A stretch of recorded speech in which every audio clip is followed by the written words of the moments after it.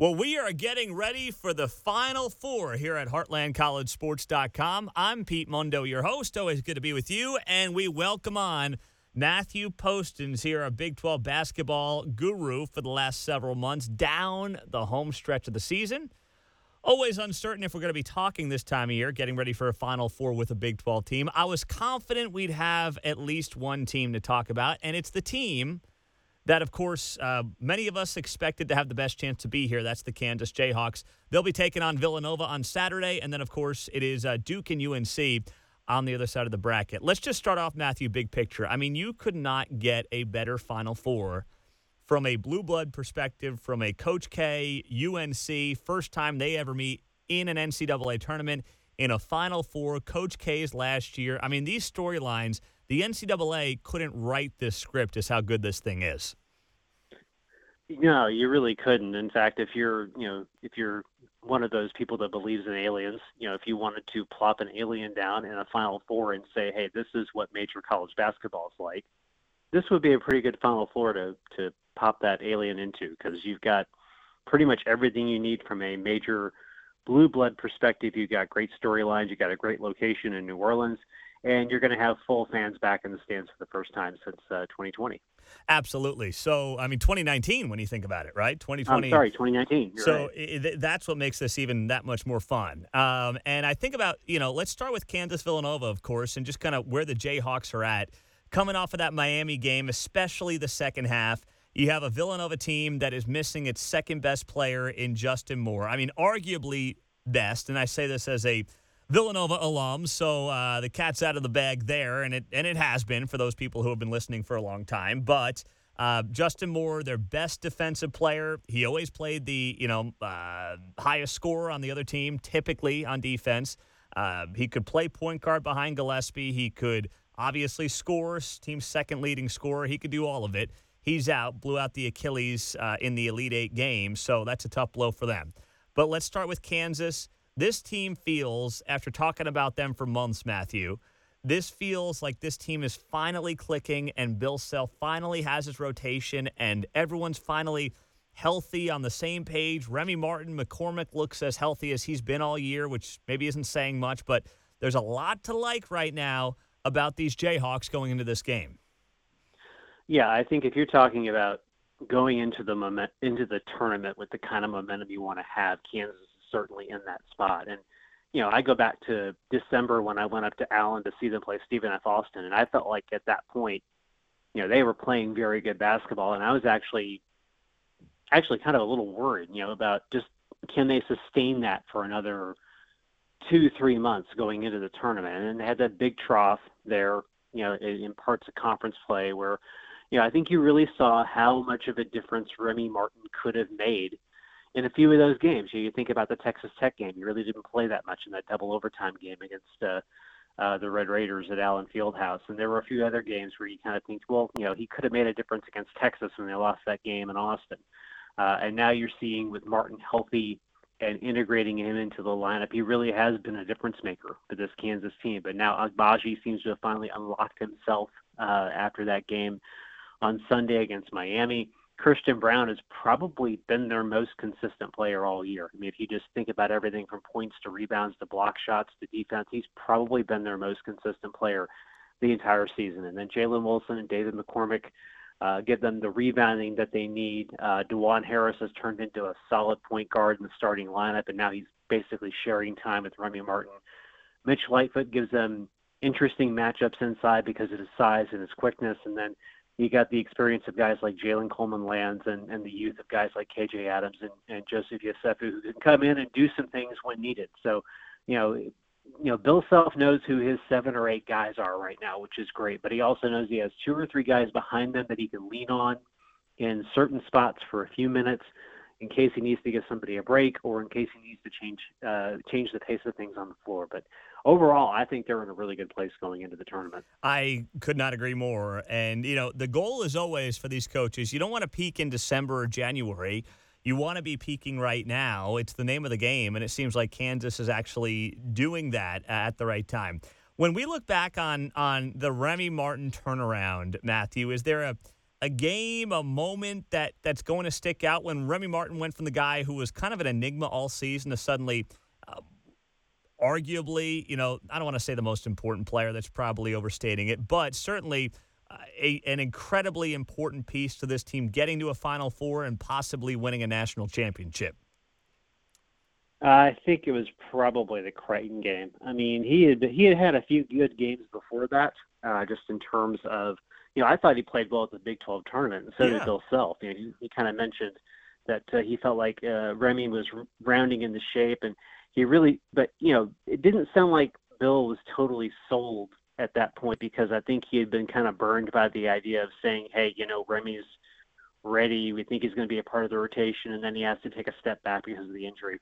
The Creighton game, when he came in, early in the first half when they really needed some energy, and he gave it to them with 2 quick threes, the way he played defense, the way that he was able to, give them so much energy off the bench. I think that was the game to me that kind of said, okay, well, if he's going to play like this, and he's going to play like this alongside everybody else who's already playing well, that makes them a very dangerous team going forward in the rest of the tournament. Now, how about McCormick and what Kansas is going to do there? I mean, he certainly looks good, and he has no concerns, he said this week, over the health of David McCormick and Mitch Lightfoot. What does that mean for this team in terms of its depth, in terms of how it plays on Saturday against Villanova? That's Bill's way of saying we have 80 more minutes to play, and we're just going to go. Yep. I don't think there's anything more. A few weeks ago, Bill said, he's never going to be 100%, referring to David McCormick. I don't think David McCormick is 100%. He certainly wasn't 100% at the Big 12 tournament, and I don't think he's gotten any healthier over the last 3 weeks, but I don't think he's gotten any worse either. Same with Lightfoot. He's not any better, but he's not any worse. And you've seen how, Bill's kind of managed their minutes over the past couple of weeks. He's basically split them down the middle. And he even said after the Miami game, I probably should have played David a little bit more in the second half, because I didn't realize how much of an impact he was having, in that short of time frame. But he seems to have a rotation down where he starts David, plays him for 5-6 minutes, brings Mitch in, plays Mitch for a while, and then brings David back in to end the first half. And then he does the same thing in the second half, except he didn't do that against Miami because they had such a big lead, and they figured, well, we'll go ahead and rest David. But, he seems to have this rotation now that seems to work for the two of them. They split the time. They can do different things. They can make a different impact on the game. I don't see him deviating from that rotation, but if he finds a mismatch, say against Villanova or against Duke that he feels like he can exploit, he might play one a little bit longer than the other. Yeah, he may go down that road and do it. And, I'd certainly be very intrigued to see how that works. Now, we know Villanova is one of the slowest playing teams in the sport. They work the shot clock down under 10. They have a slow pace. And since they're down one of their best players, they basically have a 5-man rotation. They're going to try to work in Brian Antoine off the bench and Arcidiacono. They're going to try to work those guys in for a few minutes. We'll see how long that actually goes for. But I think they're going to end up playing 5 guys at least 38, 39 minutes. They want to play slow anyway. Kansas wants to play fast. What do you think Bill Self is going to try to do to make that happen? Well, I think you kind of saw what they hoped to do against Villanova in the second half against Miami. They really relied on their defense to create missed shots and create transition. That's really part of what Kansas likes to do. They haven't been as consistent in doing it as some other Big 12 teams. I mean, we talk about Texas Tech and Iowa State and their defense, and their defense is extremely high level. Kansas has a very good defense.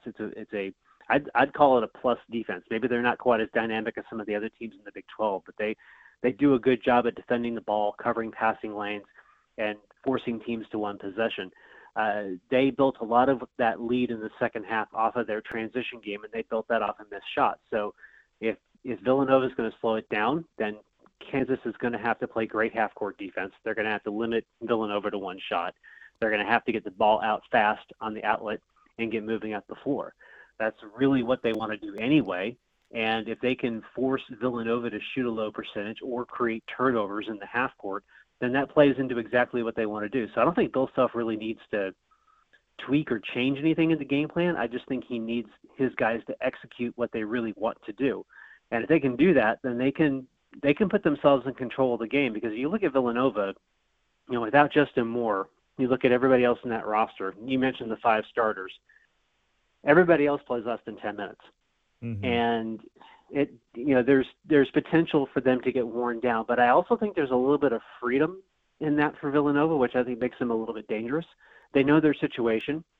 They know those 5 guys are going to have to play practically 40 minutes. So Jay Wright can basically just say, you know what, you want to win a championship, you 5 guys are going to have to play 80 minutes. And you know what, knowing players the way I know them, they're okay with that.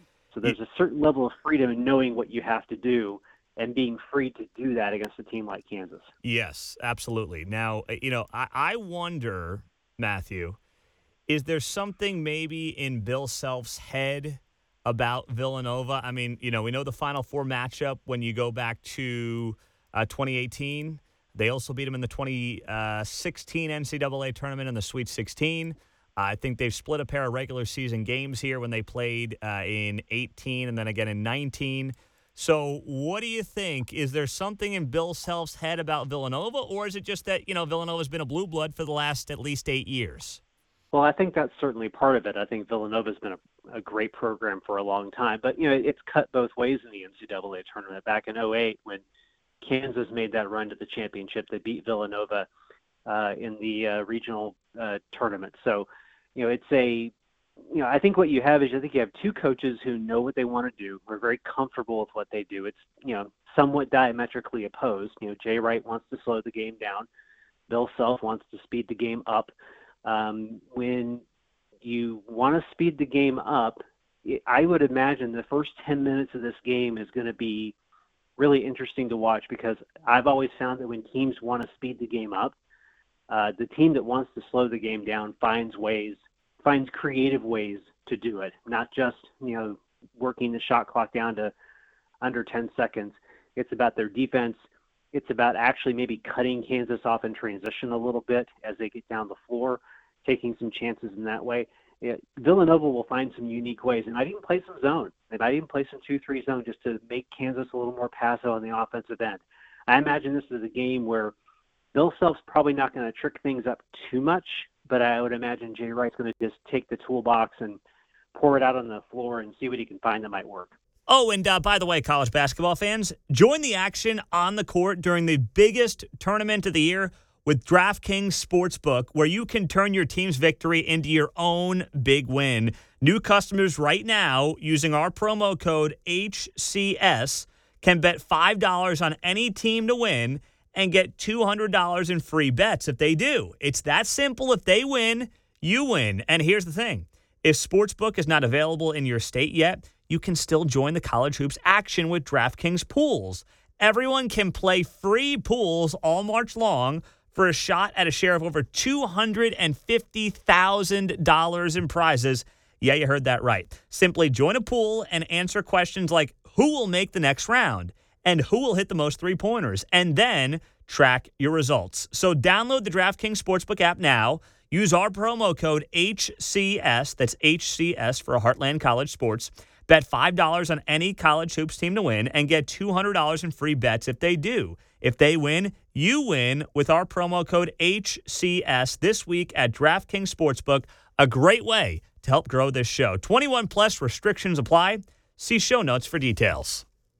What do you, if you were, and you kind of referenced it right there, but you've watched as much Kansas as anybody, if you were with Jay Wright this week and you were helping him prepare for this game, we mentioned slowing the game down, obviously, but what would you tell him to do otherwise in terms of how to prepare for this Kansas team based on what he brings to the table? Number one, I'd tell him to mix up defenses. Play man, play zone, play 2-3, play 1-3-1. Do kind of what St. Peter's did in the Sweet 16 when they just kind of kept, screwing around with Purdue and just playing different defenses the whole game. Make Kansas think about what they have to do on the offensive end, because you don't really want teams having to think about what they need to do on that end of the floor. You just want them to run on instinct and the plays that they're trying to run. Instead, make them think about it. The second thing I would have them do is I would have them face guard Ochai Agbaji. That Texas had some success with that. Iowa State had some success with that. That means you're probably putting Colin Gillespie on him or somebody like that, but and that's a lot of energy to expend. But you've got to pay attention to him in terms of the fact that he can just explode. He can have a huge game. And then 3, I think you have to get Kansas in a situation where you're contesting every shot. You're limiting them on the offensive glass. You can't let them have more than one shot per possession. And, keep the game close. Get, 10 minutes away from the end of the game. You're down a handful of points. It's sort of that mentality that we talked about with St. Peter's for the past 2 weeks. You're the lower seed. Nobody expects you to win. But the longer you stay in the game, the tighter the higher seed gets. And that's kind of how Villanova, I think, kind of has to approach it mentally.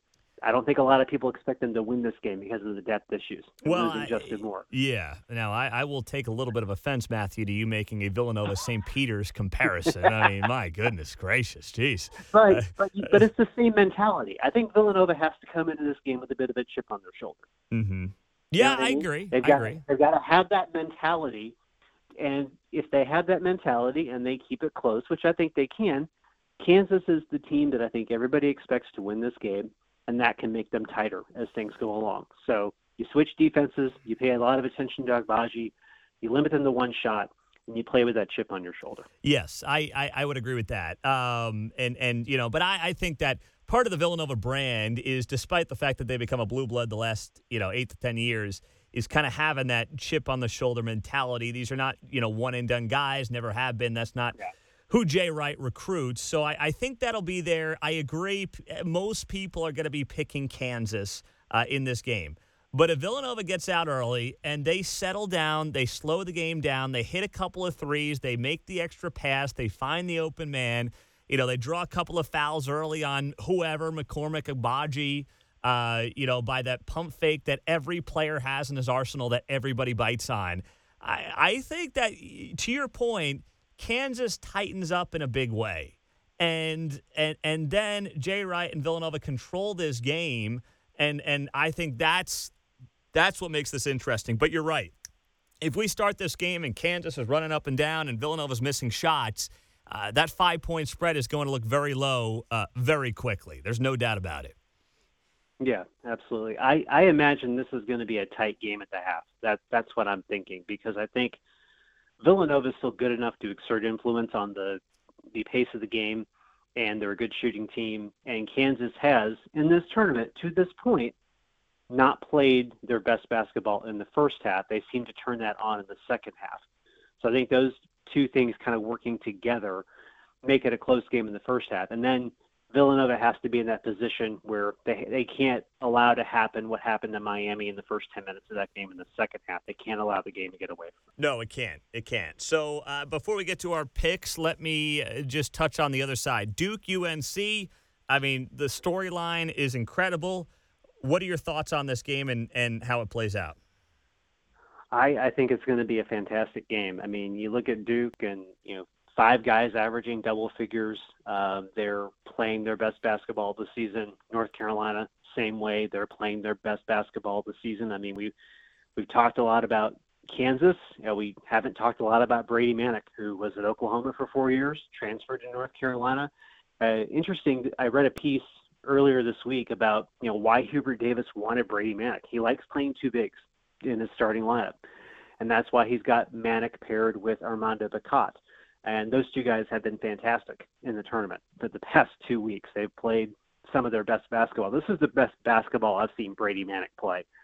He's playing mature. He's sometimes just having his way down there on the block, which is pretty incredible. I think it's going to be a fantastic game. Obviously, there's the emotion of taking a game where normally there's maybe 6,000-7,000 in Cameron Indoor, maybe 10,000-15,000 at the Dean Dome, and now you're dropping it into the 80,000 seat Superdome. It's going to be an incredible game. Yep, I agree. All right, so we've got a couple of minutes left here. Let's get to the picks, Matthew. Let's do it. What do you think ends up happening on Saturday, and where it goes from there? I think Kansas wins a close game. I think it's one of those things where they pull away late. They find a couple of shots down the stretch to win that game, probably by about 4 or 5 points. I'm not a Vegas guy, so take my prediction on the point spread for what it's worth. Practically nothing. But I think Kansas will win. I think Duke will win the nightcap, and then I think it's Kansas and Duke on Monday. And then I think in that situation, I got to go with Duke. I mean, Kansas is every bit as good a team as Duke is.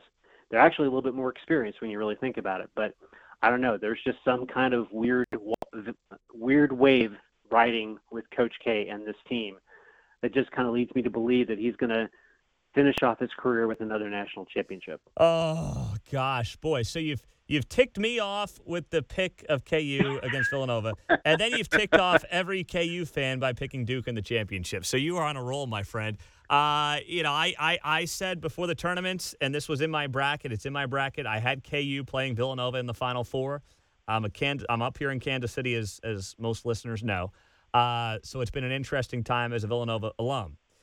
I said that in the bracket that I picked Kansas to get to the championship game.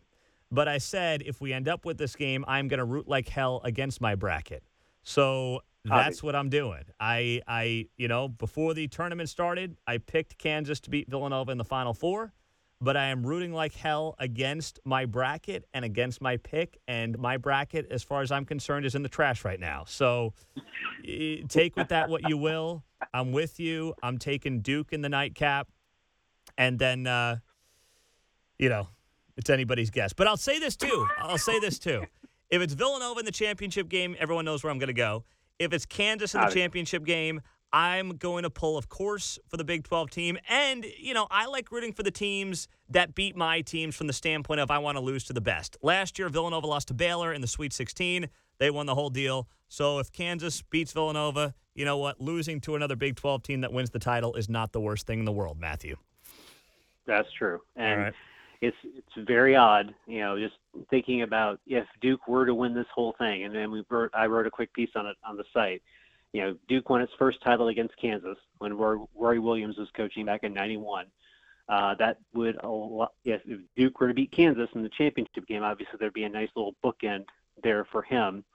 But it also means that if they beat North Carolina and they beat Kansas, then Krzyzewski will have beaten the two coaches that replaced Roy Williams at Roy Williams' two jobs to win the national championship. That's a great tidbit. He's Matthew Postins. Matthew, we'll talk to you next week, man. Have a great day. All right, appreciate it. Great job with Matthew Postins. Hey, I'm Pete Mundo. Hit that rate, review, subscribe button. Leave us a rating and a review. I'll send you a free Heartland College Sports koozie when you do that.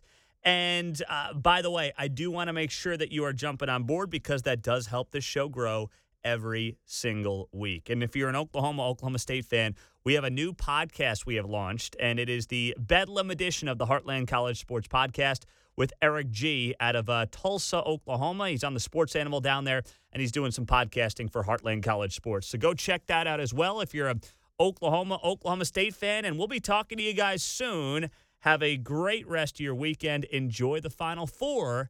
And we've got much more coming your way on HeartlandCollegeSports.com. Take care.